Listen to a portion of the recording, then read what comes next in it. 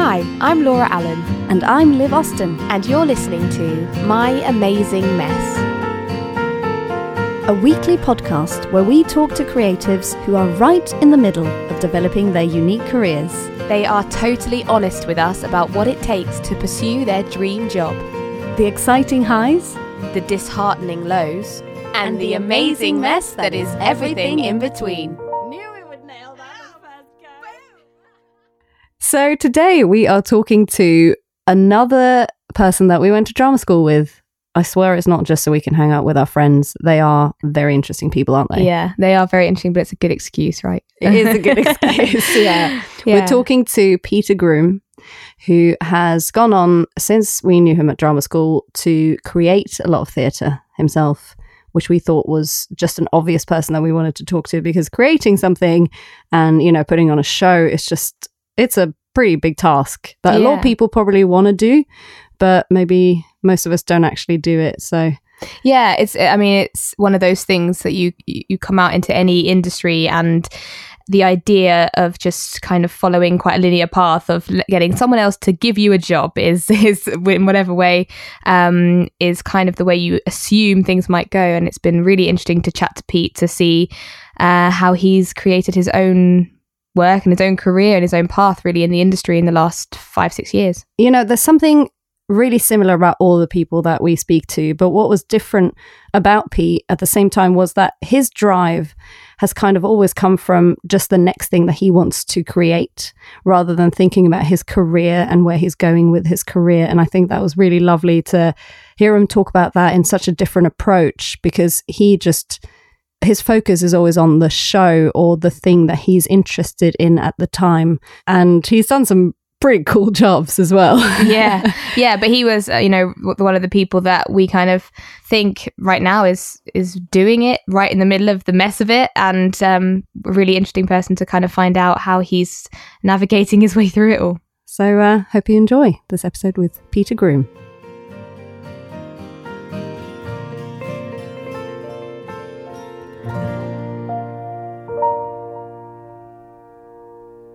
Hi, everybody. We are sitting here with our friend and colleague from years ago, Peter Groom. Hello. Hello. How are you doing? I'm good. How are you? Good. Last time I saw you, I was seeing your performance at Wilton's Music Hall, which was, when was that? It was like November. Mm-hmm. We trained with Pete at drama school back, and this is our second member of our series who we've trained with. Yeah, Sabrina too. Yeah, yes. Sabrina. So it's actually been really interesting because we kind of catch up with each other on the odd drink or WhatsApp message when something's going on in London, and the group's like, is everyone okay?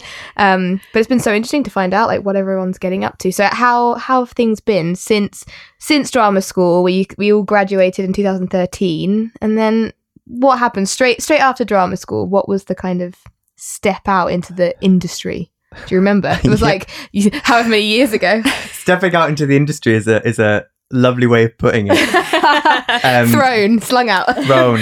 Do you know what? The best bit of advice I ever got from drama school was a teacher we had called Jonathan Holloway, and he pulled me aside just before we left, and he said, "They're gonna try and tell you that graduating is like a big, ta-da, fanfare and trumpets," and he said it's gonna feel like falling off the back of a bus, and that got me really through, because they build you to this impossible thing, and you have this showcase, and you're meant to feel like here it is, and of course nobody calls, and or like a couple of people call, and you might have meetings or whatever, but then you don't get a job and at a big theatre and go and do it. So or you hear about everyone else that's getting the calls, and it's not. Yeah, exactly. And you're wondering so what you're doing wrong. And I think the first thing I did, we got a call from a guy called Rupert Holloway, Jonathan Holloway's son.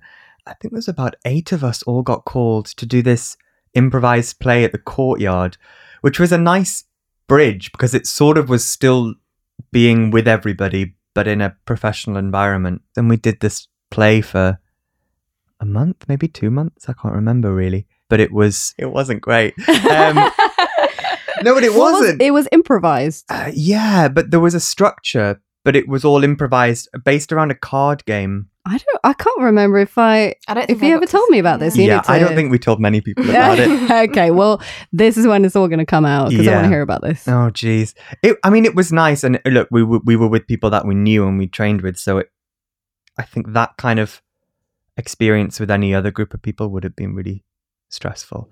But because we knew each other and we trained and you knew how other people worked, it was okay.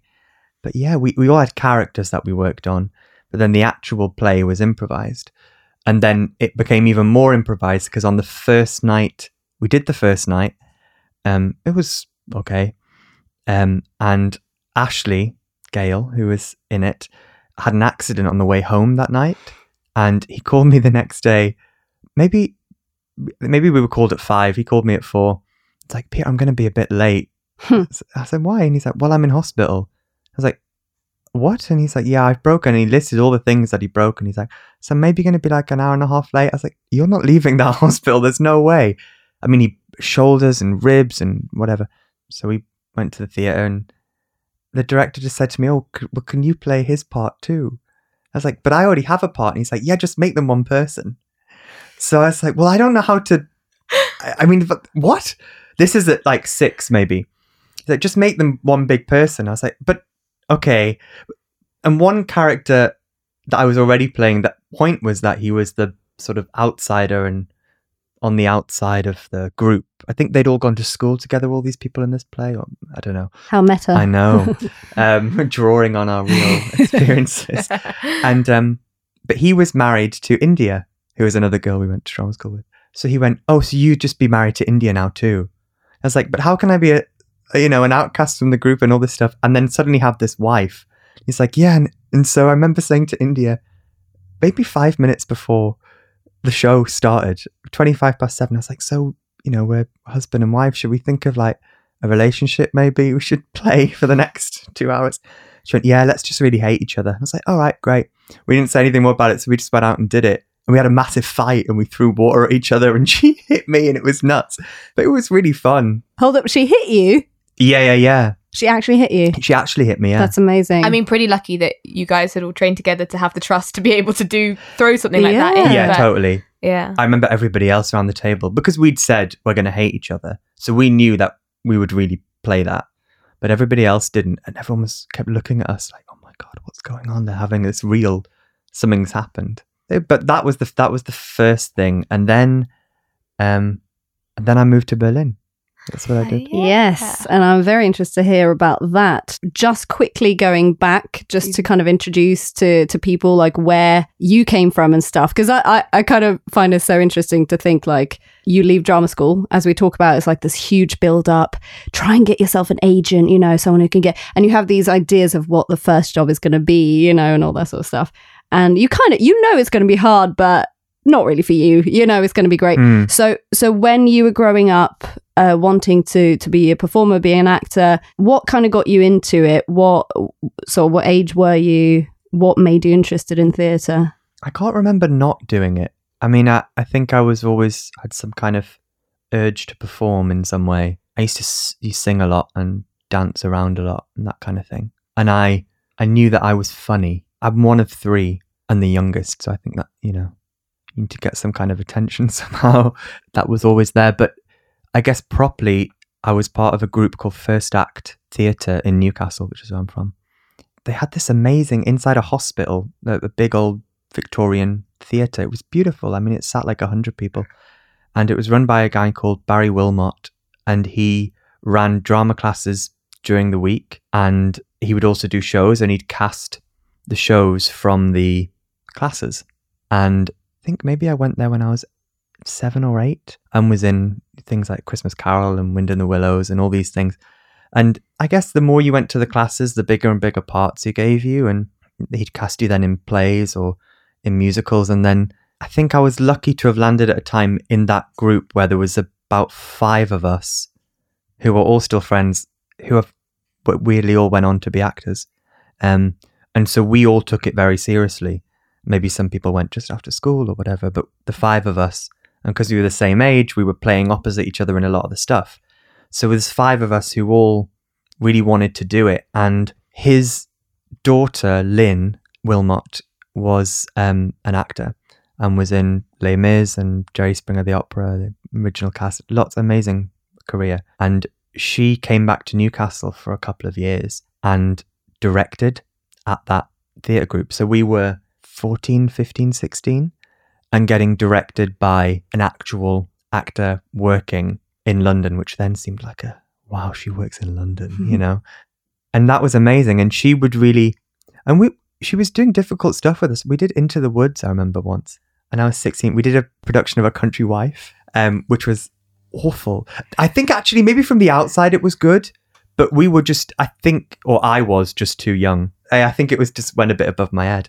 But she did do stuff like, I think Into the Woods was very formative, because she just made you work hard and she wouldn't accept any rubbish. And I remember once she would really work things like you would work it in a rehearsal, and she would really push you and push you. I remember singing something and being a bit lazy, and she said to me, she pushed me and we worked it, and then it was okay. And she said to me, if you can be that good, don't be bad. She was like, don't come in and give me rubbish, because if you came in with what you could be good at, by the time we'd worked that, we could really have something.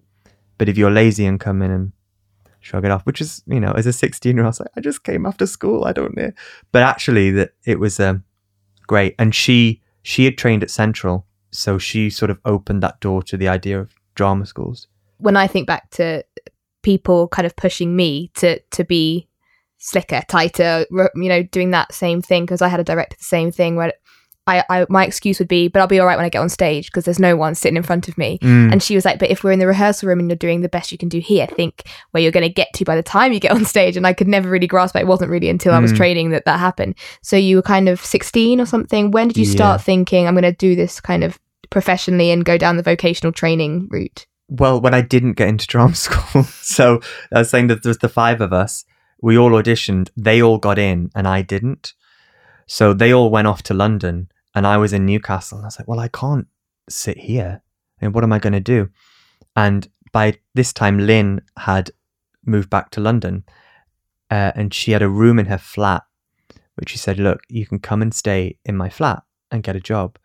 And so I got a job in the Playhouse, working in front of house at the Playhouse. And I was just 18. And I remember getting like £280 a week and thinking that was like the most money I had ever seen or had ever. And I remember they told me, they said, oh, it's going to be £280. I was like, oh, that's great. And I can't remember how it came about, but they said a week. I said, what? I thought it was $280 a month. And they said, no, a week. I was like, oh my God. And so I just went crazy and then applied the next year to get in. But I think that time was interesting because it gave me time to think about not what kind of actor I wanted to be, but you do think that. You think, oh, well, what kind of work do I like? And also I think, you know, I'd done those things at drama group, but I'd never read a lot of plays. I'd never seen a lot of theatre. So suddenly to be in London and have what I thought then was an extraordinary amount of money to go and see theatre and go and read plays and find out about companies that I liked and take workshops with them. I did a clowning workshop with Complicité. I did 2 of them, which now looking back, I don't know how I did that. But I remember at the time, the guy who ran it said to me, he's like, how old are you again? I said, oh, I'm 18. I was like, what? And he's like, I was smoking weed in a bush at 18. And that's amazing that you can do this. And maybe now I look back and go, oh yeah, that was quite amazing that you managed to find that, get yourself there. But I think it's maybe just more, not stupidity, but I think when you're young, you just think you don't know what can go wrong. So you just try. I'm really glad that I didn't get in that first year. Yeah, that year sounds like a bit of a gift. In a way, it's one of those typical moments where you think, I'm sure at the time it was really frustrating to see your friends that you felt so close to, and you thought we're all gonna go off to London to drama school, and then you're kind of left behind. You know, in that moment, it feels probably like that, and then you've been given this amazing gift of a year of actually finding yourself, learning about theatre. It's wonderful. Yeah. At that time, if we just, for people that are listening that don't know about the audition process for getting into drama school, do you just pick the one school, the one that you've dreamed about, or do you give yourself the most chance? What was your approach to it? Did you think, I'm going to just keep going at this until I get it? Or did you think, I'm going to try for a couple of years and then if all else fails, become an accountant. Or... I don't think I ever thought past the second year, really. I didn't have that thing of, because you meet people on that audition circuit, you know, who you met. Oh, I saw you sing your song at Central last April or whatever. I never thought, oh, I'll have 3 goes and then I'll leave it. Because I think I just believed in it. Also, maybe, well, no, not stupidly. I think I was good enough to get in. And I think I was lucky that there was people in my corner too, like Lynn, like my friend Molly, who had got into Guildford the year above me. So speaking to her, you know, I knew that I was as good as them because we'd been together. And I was like, so it must just be that this year's weird. And so I just have to do it next year and be better as much as I can with the little knowledge that I have, just try and find out more. And I think it's a strange thing because, you know, you're trying to cast yourself almost with no knowledge of what you are or what people might look at you as. I look back and you know, you think, God, why did you do that speech from that play? That's so inappropriate. Or you would never ever be cast as that person. Or, you know, oh well, he's 60, but you know, they'll see my acting through the speech. And you think, oh God. And I remember actually really clearly, it's just come back to me, doing a speech about a guy who was gay and thinking that was really controversial. But maybe it was for me at that time. I don't know. But I remember thinking like, oh, this is edgy. But maybe for me it was. I think it can be a really difficult process. But again, I think I was lucky in that I had a job in that theatre front of house, and all the people who work front of house are, you know, dancers or actors or trying to get into drama school or, you know, trying to get a job or whatever it is. I remember this Portuguese dancer called Maria. Maybe it was GSA, I don't know. It would fit the life story if it was GSA. The next day I had my audition and we were working together in theatre selling ice cream at the interval. She was like, oh, you're really nervous? I was like, yeah, I have this audition tomorrow and, you know, blah, blah, blah. She went, why are you nervous? I said, well, you know, it's the audition. She went, you're going to walk in the room and they're going to judge you. That's the point. And then they're going to say yes or they're going to say no. She said, there is nothing unknown in that situation. And I thought, God, if you think about it like that, that's fine. There isn't any unknown.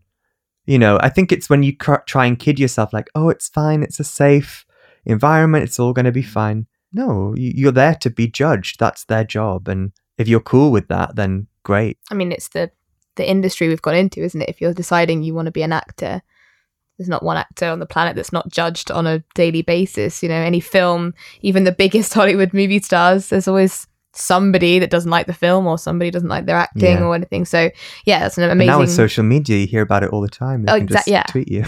Yeah, exactly. Trolled on it. Yeah, exactly. So what was it like to get into Guildford School at GSA? We've said it on other podcasts, but in case you're tuning in for the first time, GSA is the abbreviation for Guildford School of Acting, where we all train together. So was that a whole host of schools you got into, or the school, or the one you wanted? I had been offered musical theatre at Central and acting at GSA.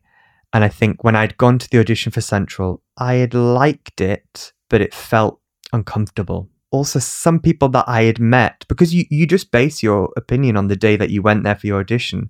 A couple of the people that were running the auditions, I really didn't like them. I remember a particular woman who I think about a lot and I'd love to meet her. I did a speech, I did a song, and she went, do you have anything else? And I was like, well, I can, and she had an anthology book. So I was like, well, give me the anthology and I'll look through.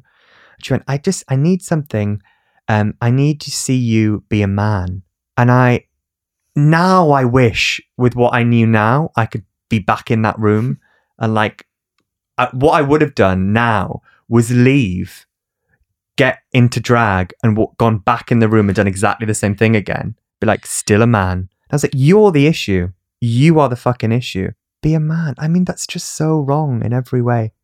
Like if you said to someone, can you just be a woman?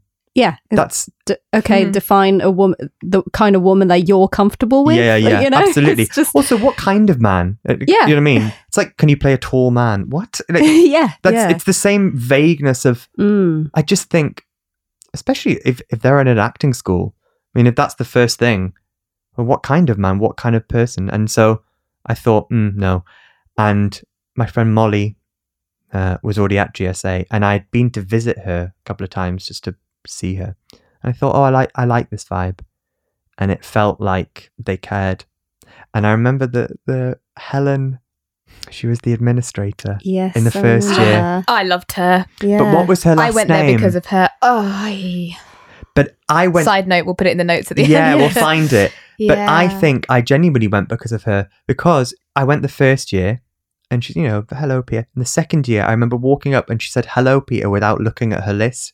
I thought, oh, you've remembered me. Isn't that so interesting as well? It's just like a side note to think about, because I know when I was applying for drama school, I did it in the opposite way, where I didn't go for the big names of like RADA, or when you think about the name that everyone in the world will have heard of, or if they know the industry. And I didn't go for it because I thought the bar was too high. But I know other people that only go for those ones because everything else would be beneath them. But actually, it's so great to kind of go and see, because when you get there, you do get a vibe of, is this where I want to spend my time? Not just, am I going to come out with the name on my CV? Yeah, it's amazing. And to meet someone like the administrator who just is like, I like her. I just want to go there because of her. Yeah, you gravitate towards certain people, and then you find people then in your year that you also have a lot in common with, because they've made the same decisions, haven't they? So just quickly, because you've done so much amazing stuff since, but just quickly, how was drama school for you? Are you happy with the choice that you made?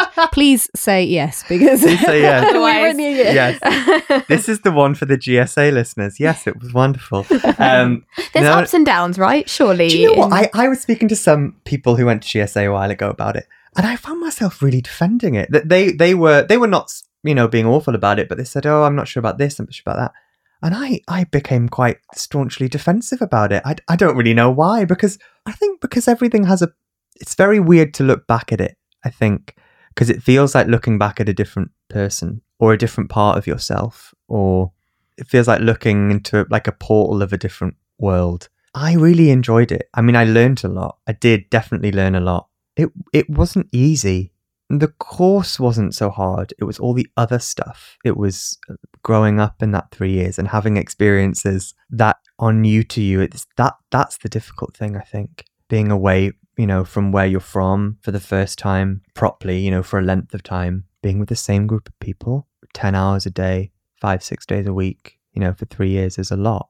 And I think you have to, maybe not you have to, you're sort of encouraged or sometimes forced to sort of open up in front of people. And so I think you do have a special sort of thing with people that you trained with, and that you think, oh, I remember the day you lost it. I remember the day you snapped. I remember the day that you had an awful day and had to leave the room or whatever, or a day when you cracked something and you thought, shit, you're good. And you knew that they knew that what they'd done that day was better than anything else they'd done so far. When I imagine it now, it's like surrounded by smoke.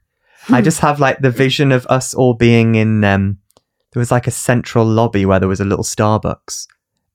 That's my remembrance of it. I think there were certain teachers that really made a difference. Even if it's little things if it's like one-liners that they say, like maybe I remember that more than whole terms of stuff. And yeah, some stuff I didn't enjoy. But, if you just did things that you enjoy, acting, when you find yourself a lot of the time doing stuff you don't enjoy, drama school is very good practice for sitting in a room and going, yes, I'm having a great time. Because you can't love it all the time, and it can't be sort of sunshine. And I loved it when we first joined, and they used to say, enjoy these 3 years, because when you come out of drama school, you're not going to be doing it every minute of every day. And we were like, yeah. And they whizzed by. And then sometimes I sit and think, I used to get to act all day, every day, surrounded by amazing people.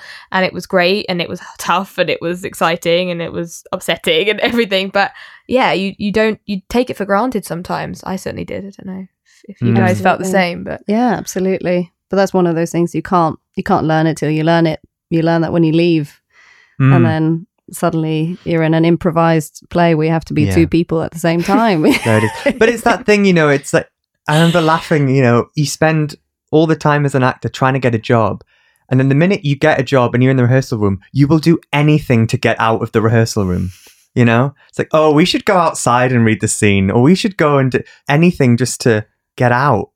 But it's like being in school a little bit. It's so funny that we all kind of, especially I think acting is a good example of that. We all work so hard to try and do it. And then sometimes when you're in the middle of doing it, you're trying to get away, which is it's just human nature, isn't it? Whatever job you're doing, even if it's something that you've worked your whole life to do. I have that with music too. Sometimes I'm like, we've got a band rehearsal today and I'd really just love to stay at home and watch TV. And you're like, I've got a band. Do you know what I mean? This is ridiculous.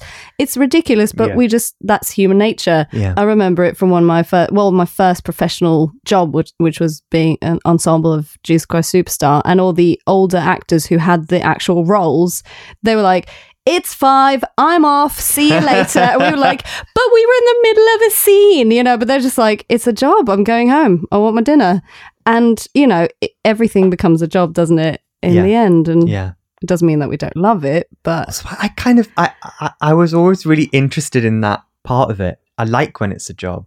I don't know how to say it. It is great and it's exciting, but it also isn't. I feel a bit uneasy when it becomes a sort of fluffy, furry thing. It's like, no, just tell the story.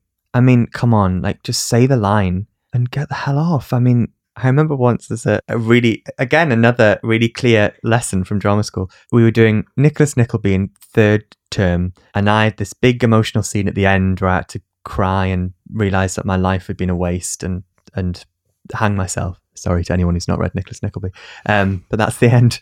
And there was the moment when he realised, that it was all going to fall apart and he had nothing else to live for. And I'm looking out into the audience and doing that sort of moment. And it was there. And then I remember the director shouting from the thing, oh, maybe people won't get this reference. He's like, for God's sake, Garbo, get on with it. But Greta Garbo has a scene at the end of Queen Christina, if people don't know her, she's looking out, gazing into the sea. And it's like a 5-minute long shot of just her face gazing. And he was basically saying, like, you're not Garbo, get on with it, And I was like, yeah, absolutely, you're right. Stop, don't add more in, don't fluff it up and frame it. Just do it and tell the story and that's it. That was a good lesson. Yeah, definitely a good lesson. So while we were training, I guess everyone found their strengths, didn't they? Like, some people were destined to go into the screen world. They had the look and everything. Did you start to develop kind of what you wanted to do? Because for people that we'll find out about you in a second, but you create a lot of your own work. When was the point that you was that after drama school? Was that kind of while we were training? Did you start to kind of picture what kind of artist you could make yourself kind of in the industry? No, I think it was before, actually. Really? I think it was during drama school. I had, in that year in London before I got in the second time, I think I found out I got in. So maybe applications opened in the September. I found out that I had got in by Christmas. So then I knew I had from January to September when I would start GSA to do whatever I wanted. And somebody asked me to direct a play. I don't know why, but I directed a production of 12th Night. And so I'd done little things like that, which weren't just acting. And then I think I had made I had ideas that I wanted to do, but I think it was writing first. And I had written essentially just sort of, imitating Victoria Wood and Alan Bennett and things like that. And I think I got a bit stuck in a sort of northern, you get to drama school and people say, well, what's unique about you? And my thing was that I was from Newcastle and I had an accent. And so it's like, oh, will you get anything northern? And so I think I'd really taken that to heart, and I'd thought, well, I'll write some stuff as well. And so I'd written these monologues. I remember writing something for Chris Palmer. We had I don't know what the lesson was, but we all had to make something. It was in first year. And we all had to... So Chris Palmer is one of our voice teachers, and we had to either write a song in the style... Is that what you're thinking of? Yes, that's write it. A song in the style of Tim Minchin. Mm-hmm. Or maybe it wasn't even a song, sorry. Maybe that Tim Minchin was a song. It would be write something in the style of one of these people. Yes. We did Tim Minchin, that's why it was a song. But maybe yours wasn't a song because it might have been somebody else. I think ours was Alan Bennett. And I wrote a scene, a 4-page scene for 4 of us. I remember writing that and it going very well. And then Molly had already graduated and got out and realised that there was no one knocking on the door. So it started putting on these nights of new writing because that was essentially what she wanted to be cast in. So she would put on these nights to meet writers, to meet other actors. And she was going to have this first night. She went, but I don't know anybody. I was like, she's like, so I'm going to need like an hour's worth of material. I was like, I'll do it. So I just wrote all this stuff. And I think I showed it to a couple of people. I think I maybe read it to housemates, and then they went, oh yeah, that's good. So I did that, and they were getting performed at nights in Hackney. And so that's how that sort of started. And I think I wrote like some little short bits of plays, but it never sort of made me feel amazing. I liked doing it, but then very quickly it was sort of, I think, you have ideas and it's good to try things. And you think, oh, I like doing that. And then I just realized I was sort of making, jokes about biscuits and, like funny words for tits. I don't know. Do you know what I mean? Or like different euphemisms or something. Or they were always sort of like girls smoking chewing gum at a bus stop. And I just thought, is that what I have to say? Nah, I think I realized I wanted to talk about something maybe a bit more immediate to me, I think. That's interesting because you've done dance theatre, you've choreographed, directed dance theatre. So is that something that you kind of started discovering, that, you wanted to say something through maybe not just words, but through... I'd had a experience at school where I was in a dance piece, and a guy called Geraldo C had come over because he had a friend called Jamila who was choreographing this piece on us. And he had happened just to see the piece in a rehearsal one day. And he said, oh, you should bring it to Wuppertal. He was dancing for Pina Bausch at the time. So we went to Wuppertal and we were performing in a night of work that dancers from her company had made on young people. So I think we were the first in this evening. And then we would go sit, run around the front of the theatre and then watch the rest of it. And it was all dance theatre, which is something I've never seen before. And it was so expressive. And so, well, actually I hated it first. And I was like, this is crap. I mean, I didn't know. I couldn't engage with it because I didn't have any sort of reference to it. But then we watched the same show every night for 2 weeks or something. And by the end of it, I remember thinking, it's the best thing ever. It's just, they're communicating, but without narrative story. It's not a play, but it's not dance because I feel really engaged and it's live. They're not performing routines for me. I just thought that was really incredible. And then I sort of, being a Wuppertal, found out a lot more about her and her work and what she'd done, and just thought that was amazing. And I thought, God, I'd love to be able to do that, or to have that way of expressing yourself through movement or through performing a task or something like that. And I think maybe in second year as well, I just thought, well, there's a bunch of us here. We're all here all the time.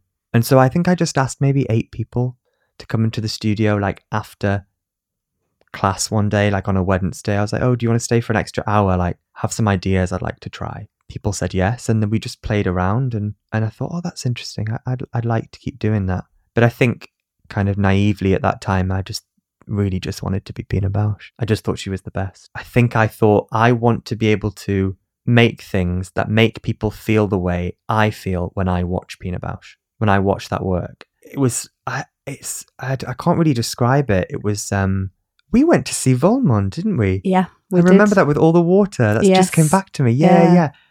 Something about the scale of her work too. It was big and it was epic. And I was like, wow, this is, it felt like if you were a kid and you sort of dreamt up a show, like, and then suddenly the stage fills with water. And it does. I just thought, I don't know. I still have a sort of, not as much as I used to. I think you grow out of the people that you really admire, don't you?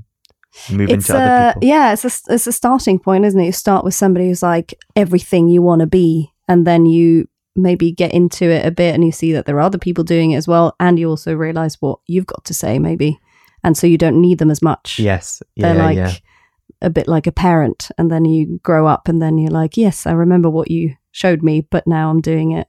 So you have directed and choreographed your own shows, which we will get to, but I want to hear about Berlin, because this is it's just such a brilliant job that you did. So after your improvised play, yes, you went to Berlin, and this was very different, I'd say, than anything I've ever done.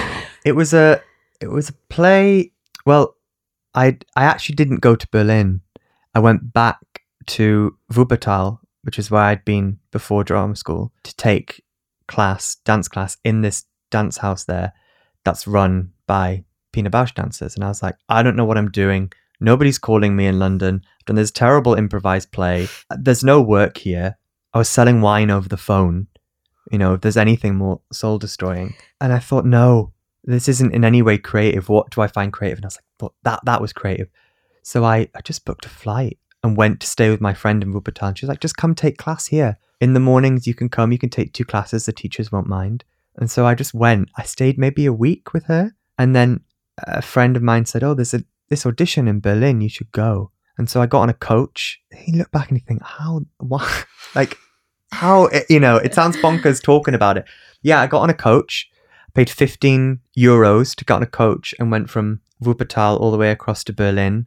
I auditioned for this play. I mean, auditioned is a big word. I went to this director's house and we sat around a kitchen table and he talked to us about the play. He had to spit about ourselves. He's like, thank you very much. And we all left. And then he called me the next day and says, yeah, you've got the job. And it was called Meet, like MEAT, by a guy called Thomas Bo Nielsen, who's Swedish. And it was an installation. So he built inside Schaubühne in Berlin a village, essentially. And it had 5 or 6 apartments, like proper apartments. It had a shopping mall in it. It had a nail salon. It had a pub, a working pub. It had a nightclub. It had a hotel, a Chinese restaurant. It was insane. And there was maybe 40 or 50 of us in the cast. It was like a living village. Everyone kept calling it in Berlin like Punch Drunk, but on speed. It was like based around this guy called Luca Magnotta, who was a serial killer, who the director had, I think, spoken to on Grindr, and then met him in a nightclub. They danced this night, whatever. The director left, Luca stayed, whatever. It turned out that then later that night, Luca had killed all these people, but he'd been killing people before.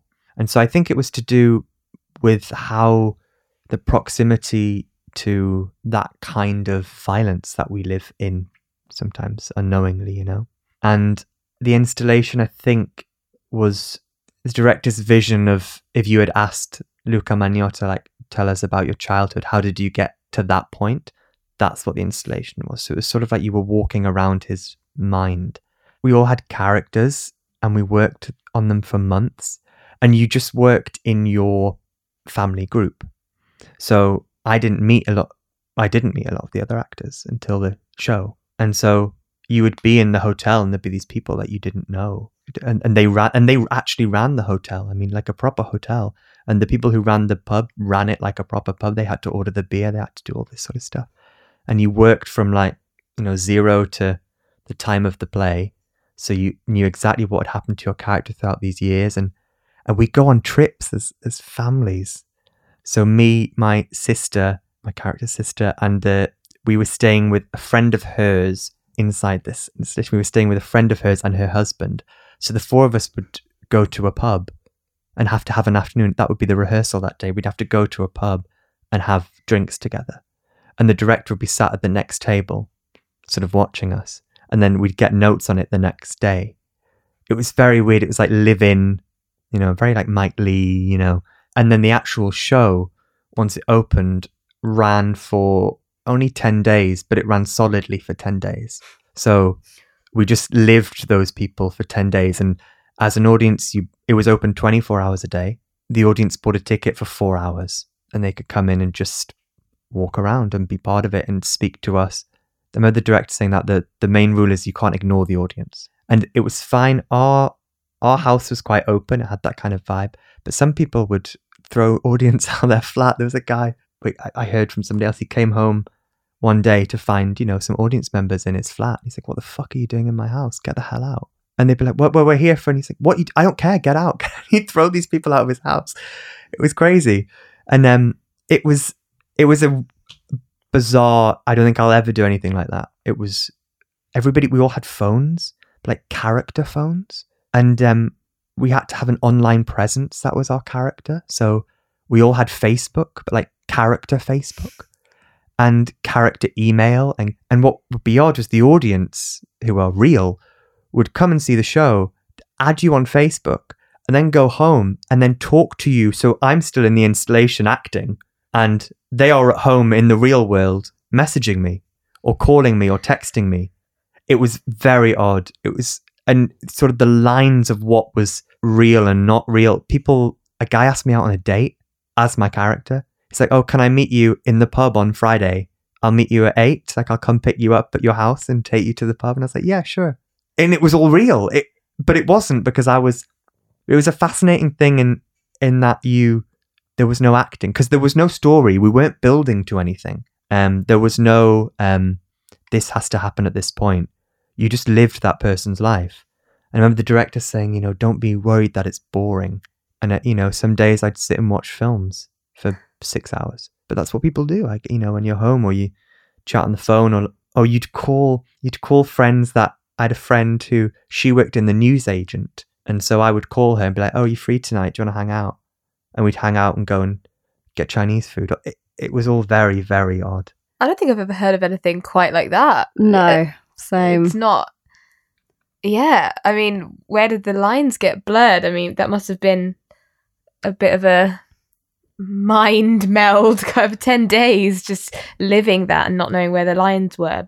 Yeah, and how is it on day 10 when you say ends. goodbye to your character? It was very odd. I think they showed all the audience out, and we were allowed to sort of stay in the installation for about 4 or 5 hours, and everybody just talked and sort of let their character. It sounds, methody, or I don't know, but everyone sort of just chilled out and went back to themselves. And I think it was funny. We quickly developed a thing with the other actors, or some of them, only some of them, because some of them could do it for the whole time. I couldn't. And I'd have to sort of look at people and be like, just give them a wink, or just look into their eyes to be like, we both know this isn't real. Okay, now we're good.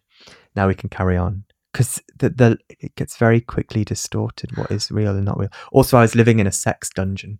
I should have said that before. But just, throwing that in. Yeah, so myself and my sister had run away from England because she had been involved in some kind of crime. I want to say she killed somebody, but maybe not as bad as that. Maybe she just really, really beat up somebody. I can't remember, but we had to leave England.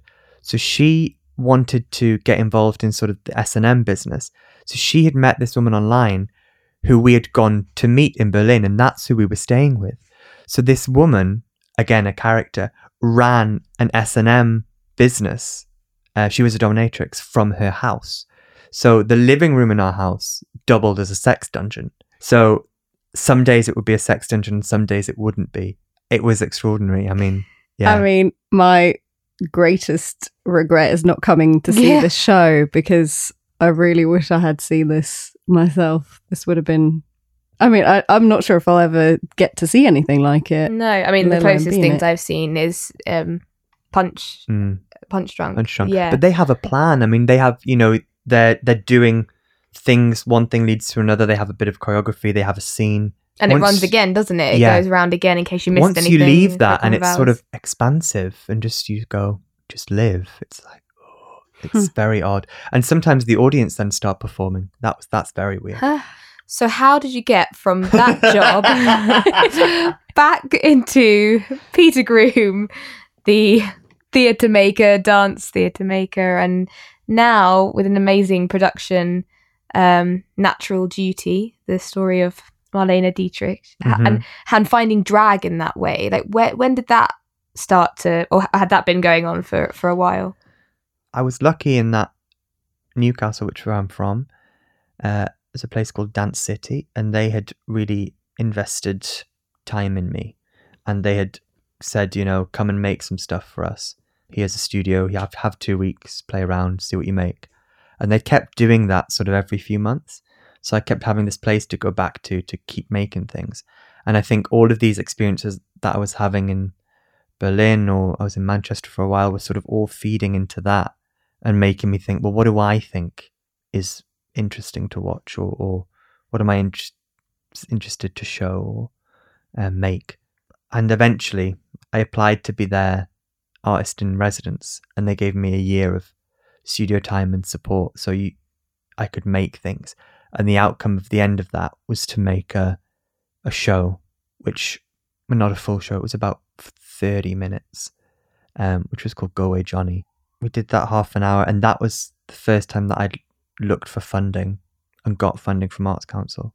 That was a really formative sort of step, because through Dance City I met a producer who I've been working with since on dance stuff. And now we've just in October just gone, that piece is now an hour. They gave us more support, so it's now developed a whole hour. It's like the first full length dance thing that I've done. And then hopefully we'll tour that in 2020, I think. What else did you ask me? How did you drag, and then, you know, the story of Marlena. Yeah. I mean, drag, it's funny looking back at it, it seems hugely obvious. You know, I'm like, well, of course you did that, because that, I even remember singing a Marlene Dietrich song in singing technique class, and the pianist saying, "Oh, be careful, it's a bit too Marlena now." And I was like, oh, okay. And you know, hindsight, you think, God, that's funny. I'd always found her interesting. I think I'd known her since I was maybe 13, 14. And it's the image of her that I first thought was interesting.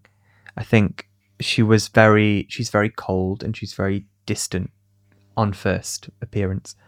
And I think she's not cute and sweet really in any way. And I don't think I am. And I think as a 13, 14-year-old, super self-conscious. I didn't look like anybody else in our school or anywhere, actually. I was like, nobody looks like me, and not in a good way, you know. I thought I'm sort of huge, very tall and very gangly, and very thin, with this face that isn't particularly pretty or attractive. It's a good face, but it's not, you know, I didn't feel cute or sweet or like a 14-year-old should. Think, oh, what a nice kid. I don't think I was ever that. It's quite serious. So I think her image, I thought, God, that's a really empowering image of somebody who goes, I don't give a crap what you think about me, I think. And then the more I read about her life, I just liked her. But it was a sort of private obsession, really, that I just thought she was fascinating. And I learned a lot of her songs just because I liked her and because I wanted to know them. And then drag happened because a friend of ours, are we allowed to say who? Yeah? Yes. Yeah. Matt had a party. You can cut that out if you want to make it sound like because we talked about drama school. Yeah. So I say if you wanted to make it sound like we were like more professional. Yeah. No, we're way past that. It's all our mates just having a chat. Just bringing the listeners on for the ride. Yeah. Matt had a party, Halloween party, and he's like, I'm going to have a Halloween party. It's going to be big and we're going to have a great time. Everyone has to go really full out on the costumes. Like, everyone's got to go nuts. So what are you going to do? And I was like, well, I don't know. And he's like, go as Marlene Dietrich. That'll be funny because you love her anyway, and just do that. So I did. And I went all out. I went to that party and someone took a photo at that party and got on Facebook. And then a friend of mine who worked at BAC, who ran the events there, said, oh, I've just seen a photo of you on Facebook as Marlene Dietrich. We're doing this New Year's party. Will you come and host it as her? I was like, I'm not a drag performer. She was like, oh, it doesn't matter. Just wear the same thing that you had. And it's this much money. So, okay. You know, I do drag now. I do. I'm very good at it. And so I used that money to buy better makeup that she was going to pay me.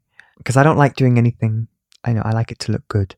And I thought, and also because I really liked Marlena, I didn't want her to look rough, you know, because I admire what she did. And I did that. And then I'd sort of started doing a bit of drag around clubs just because I thought it was fun. And a few people had said to me, why don't you do this? You'd be very good at it. And so I did, but I didn't have an act. I wrote parody songs to like 90s hip hop, R&B things. I'd rewrite the words just to make like filthy jokes and tell some jokes. It was awful. I used to do this terrible thing where if the audience weren't being nice or if they weren't listening, I'd be like, oh, I want to dedicate this next song. I just checked my phone before I came out and I saw the news about David Attenborough. So I just want to dedicate this song. And the audience would all go, oh, I'd be like, oh, I'm just kidding. He's fine. But now I've got your attention. Let's do the next song. And they, amazing. Yeah. But you just think, no, you can't do that. I told it once and a girl cried in the front row. thought, yeah, I think I've lost this audience. Well, she should have listened then, in the first well, place. exactly. Also, the speed of social media probably would have been gone out on Twitter that something terrible had happened. Yeah. Just crazy. But I was sort of doing bits of drag around, and it wasn't. I didn't feel connected to it until a woman I met at one of these shows was an older lady, and she said, "Why did you get into drag to begin with?" And I said, "Oh, I really like Marlene Dietrich. Really, that's why." And she said, "Oh, I knew her daughter, and her daughter used to live in London, and they lived opposite each other. And when Marlene died, she gave this woman a lot of stuff. So this woman has 2 glass doorknobs that were on Marlene's bedroom door. And so she said, 'Do you want them?' And I said, yes." Yeah. And I met her for lunch, and she gave me them. And I told a friend of mine this, and he's like, "Oh God, just make the show. Like, what more do you need? Like, how many more signs do you need?" And I thought, well, yeah, if I approach it like drag as theatre, that's interesting, because that's what I understand. I understand the theatre part of it. The bit that I wasn't getting was the club feeling like, yeah, here's a quick joke, fierce, whatever.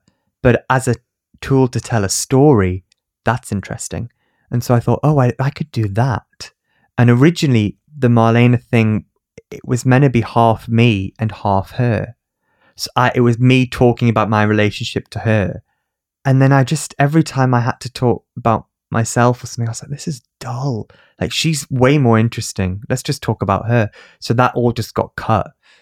And I just ended up playing her like she's a person, just like you would approach any other character. And you collaborated with Ollie Gully. He directed it with you? He directed it and co-wrote it with me. Co-wrote it with you, which is a great kind of shout out to, it's who you know and who you're kind of meeting along the way to work out who you can collaborate with and make great stuff alongside. I really think those people are around you.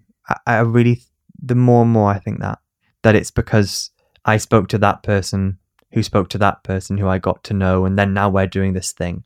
I think it can feel very far away, but actually if you speak to people, then I think it can really be there. I mean, look at you guys with this. I mean, it's like... And I feel like your whole story that you've told us today, it's all been connected and moved forward with the people that you knew, who knew what you could do and the potential that you had when you were younger, and obviously the skills that you had later on. It's all been connected to that, people knowing. Yeah. And I think sometimes you have to, it's a weird balance of using that network that but also leaving it every now and then to find out what you want to do. And because I think you can get locked into an idea of what, especially drama school, like what we should have been doing when we left. Oh, well, I should kind of be doing this now, but I'm not. But, bollocks to that. Like, what an actor said to me once, and I thought it was really nice. After Marlene, he's a great actor. He's amazing. And he's like, "Oh, it's really good. I really love it." And I say, "Oh, thank you." He's like, "I could never do that." And I was like, "Well, you could." And he's like, No, I really couldn't. And I thought it was really interesting. And I thought, in terms of other people, I could never do what you do or what you do. And so I said that to them separately, by the way. I didn't just say that twice. So it's also taken that time to reconnect with what I wanted to ask you this, actually, particularly with country music, is Marlene was a private obsession for me before it ever became anything public. Was country music the same for you? Absolutely. Yeah. And I'm really hanging on to what you said when the pianist said it's a bit too Marlene now. The amount of times you've been told that you're too much of the thing that you then go on to do and do it really well. And it's like, because people don't know necessarily what you're capable of doing with the stuff that's unique to you. Absolutely. And that, that woman who said, "Can you be a man?" Yeah. I would love to walk in as Marlene Dietrich now and be like, "Oh my God, fuck you." Yeah. And I think sometimes, maybe I always felt that with gender or something. I mean, that's a huge other conversation. But particularly in GSA, I think you, like, boys and the girls separate. Yes. You go over here, you do that. It's like, why can't you? And in a way, I get it, because they're training you to be actors in an industry that is about putting people in boxes. That's the nature of it, because they have to cast people. But it's frustrating. I think when you find a way to be like, no, I want to be in my box, actually, and not yours. Yeah, because even though the intention might be might be well intended. They're trying to prepare you for, as you say, well, the industry is like this. They cast people as this or that. But are they actually just adding to that? Are they just keeping those boxes, a thing, instead of just encouraging you to do your own thing, and then the industry actually changes with that. And as you asking me about music and stuff, and thinking in our singing lessons, we were there on an acting course, but we were still being trained to sing as musical theatre performers, which wasn't really helpful, because none of us on the acting course really have gone on to do musical theatre, and if we wanted to, that's something that we would pursue. And I was always told that my voice was like too much, it sounded too much like me, and I'm like, I don't really understand why that's a problem. Like, honestly, why do I need to sound like somebody else? I was going to say, when we're talking about ticking boxes and things, what I love is that the idea of fitting you, what you said, Pete, about fitting yourself into your own box, because that's where you're going to get the authentic work. That's where you're going to make the authentic work. If someone's trying to put you in a box that doesn't, you might look a certain way, but that's not the kind of essence of who you are and what you're going to end up doing. No, and I think sometimes, to understand people's obsessions, and not obsessions, but the things that drive them and interest them, that's really interesting. And I really think that that's what people connect to with Marlena. They connect to the story, but they also connect to the fact that there isn't a box. They're not being lied to. I'm doing it because I genuinely feel that it's important, and that I have a great deal of respect for her, and it's not latched on. Authenticity, I think, is a strange thing, but if you think you can be authentic being a sort of 60-year-old German woman, but isn't that odd that comes from me, who is not in any way linked? But that's what I mean. I think sometimes, if I look back, drama school stifled that a little bit in me, that creativity. In an industry like the one that we are in, I don't know if it's the same in all creative industries, but it seems to be one of the more kind of openly accepting of everybody and whatever they want to do and who they are. Did you ever find a kind of resistance to pursue something like drag in the kind of what some people think, or or has that always been it's fine, you love doing it, and it's true to the performance that you're now doing with the show? I think so, but I think it's gotten rid of if they come and see the show. So you've now done the show. You the first performances was at Volts. Festival. that was and I mean, we made it to do it for a week. I mean, me and Ollie, it's been a long week, hasn't it? It's nuts. We did that week, and it sold out and went a bit crazy, and then from then we got offered Edinburgh, and then from Edinburgh we've been to Amsterdam, Liverpool, we were in New York, now we go to Australia for 5 weeks. Because I don't think of it as a drag show. When I saw it, I just totally thought I was watching Marlena Dietrich. I had to keep reminding myself it was you. I mean, the dress is absolutely stunning, as are the wigs, and the way you do your makeup. I don't even think I could even compare to her. I know, it's incredible. I can't do it as beautifully as you do yours. But so do you, just to kind of touch on that, do you feel like it's kind of, once people see it and understand it, you feel like more confident with it? It doesn't faze me. It feels like an acting. It feels like a play to me.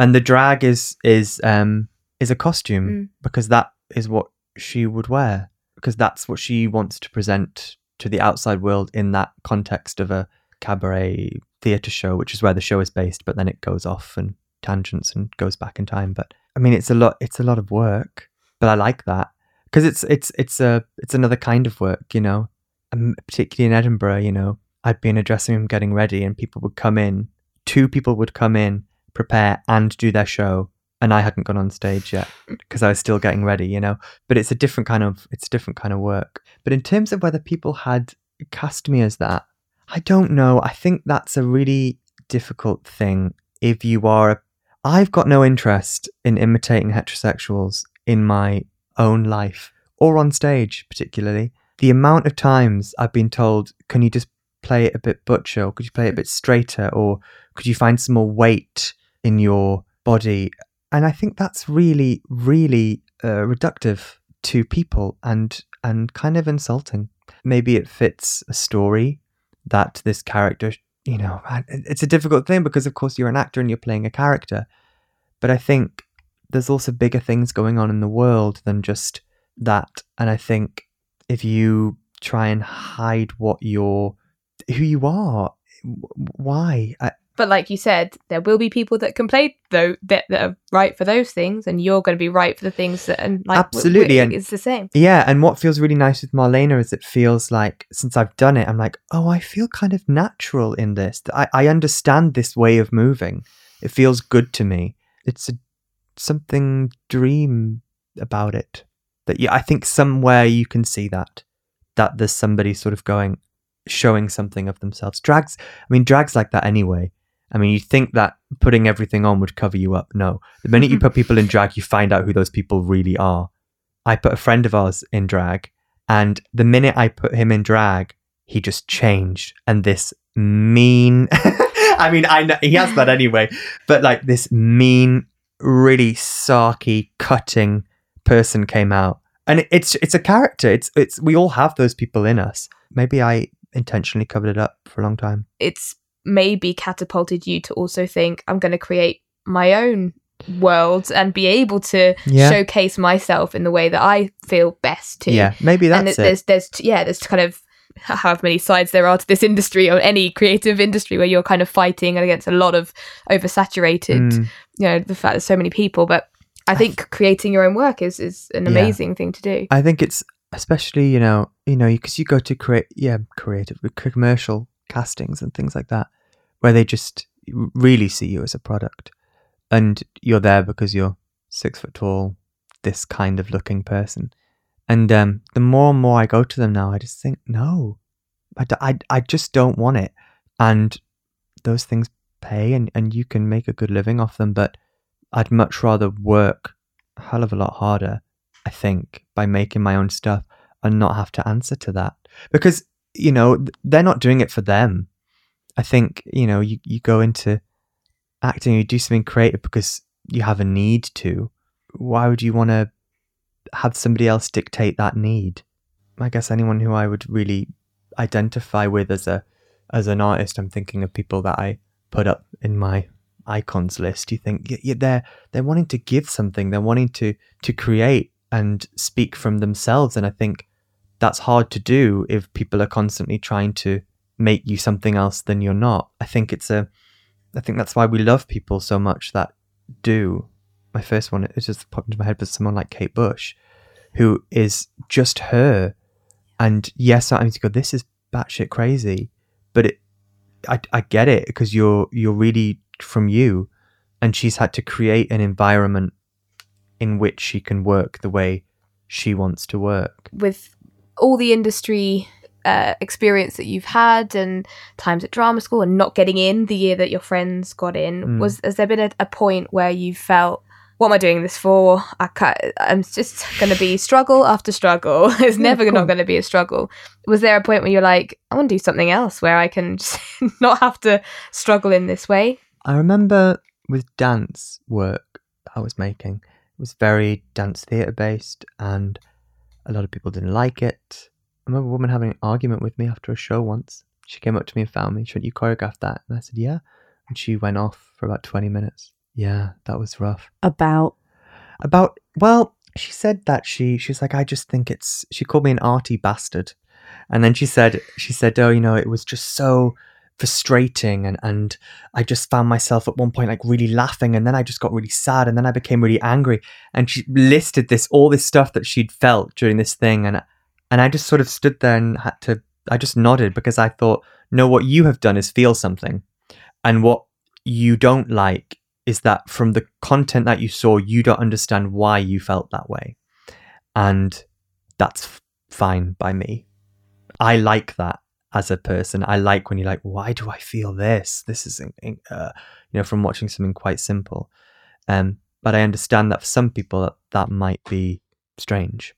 And I remember really having around that time to really defend my work to a lot of people, a lot of the time. And I thought, I'm spending more time here defending what I'm doing than actually doing it. And so I really made a conscious decision I think I left what I was doing for a while, and I just thought, no, I'll do it when I want to do it. There was no times with Marlena where I've had that, actually. I had one guy in New York said, I really like your show, it's really beautiful, but you're wearing the wrong shade of lipstick. Like, if that's the only thing you have. And he said she wore Acapulco pink and walked off.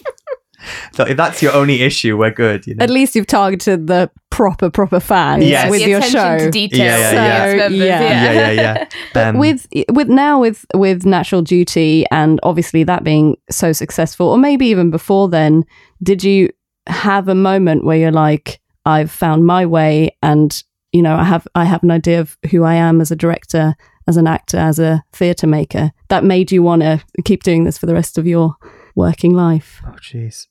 Do you want to do this for the rest of your working life? I don't know. Maybe I'll have no more ideas. I doubt that. But you don't know. As people a lot of the time at the moment are saying, like, so what's after Marlena? And I'm like, I don't know. I'm still in it. I'm still on the ride. That's still going. I'm about to do it again.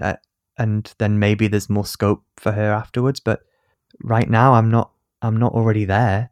Do you mind if we say, I don't know if we were recording and we said about talking about, you and I were both comparing how we look at what we're going to do next. And I said, I'm quite goal driven, that, you know, I have to remind myself that I'm doing it right now and I can enjoy that process. And actually you were saying that the goal bit isn't really your drive. It's kind of finding what interests you at each moment and doing that. Yeah. Is that to kind of leave our listeners with something, if there's anyone listening that wants to kind of pursue any type of career, whatever it may be, that might be a bit of a tough start or tough the whole time that we're doing it, but some like a kind of words of wisdom from you of what you would kind of say to keep someone going or to even get started in it? How do I make this not sound vague and sort of hippie-ish? Because I don't think it is. It's much more practical. I think if you can connect to what excites you and what drives you, and whether that's a very private thing at the moment, it might well be. There might be a point where you can translate that into something that might be more outer, that you could perform or just make into something commercial. Not the word commercial. Something viable that other people can engage with. So it becomes not just a private thing, but something that you could share with somebody. I reckon that is a really good way to do it. There's a great Martha Graham quote that I always tell people. I gave it to one of my dancers. She was having a really tough time in a rehearsal once because she was the only actor. She didn't train as a dancer, she trained as an actor. And there's a big group of dancers, and I think it was 8 of them, so 7 dancers and 1 actor. We'd warm up, and a lot of it was dance and very complicated. And she was finding it really tough because she was like, I'm not these people. I can't do what they can do. And I gave her this quote by Martha Graham, and I'm going to paraphrase it, but she basically says there's a vitality and a life force inside of you. And because there is only you and this time now, if you don't do it in this time, it won't exist and the world won't have it. And it's not your job. I actually got it quite well. It's not your job to worry about how valuable it is or how it compares to other people's. Your job is just to keep the channel open. And I think that would be what I would say.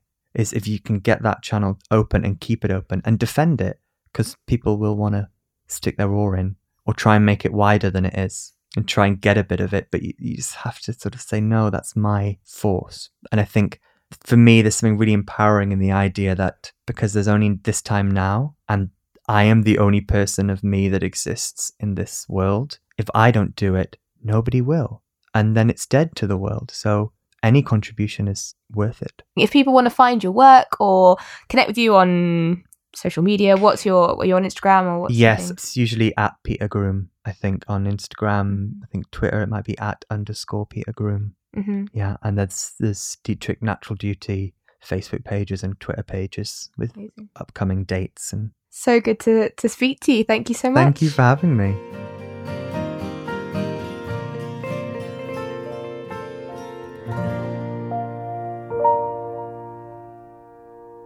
On Monday's episode, we speak to Abby Russell, who is a model who has created a really unique career for herself in becoming a body confidence activist, really fighting to encourage women to be proud of their bodies, whatever shape and size. Don't forget to subscribe to My Amazing Mess so you get our latest episodes.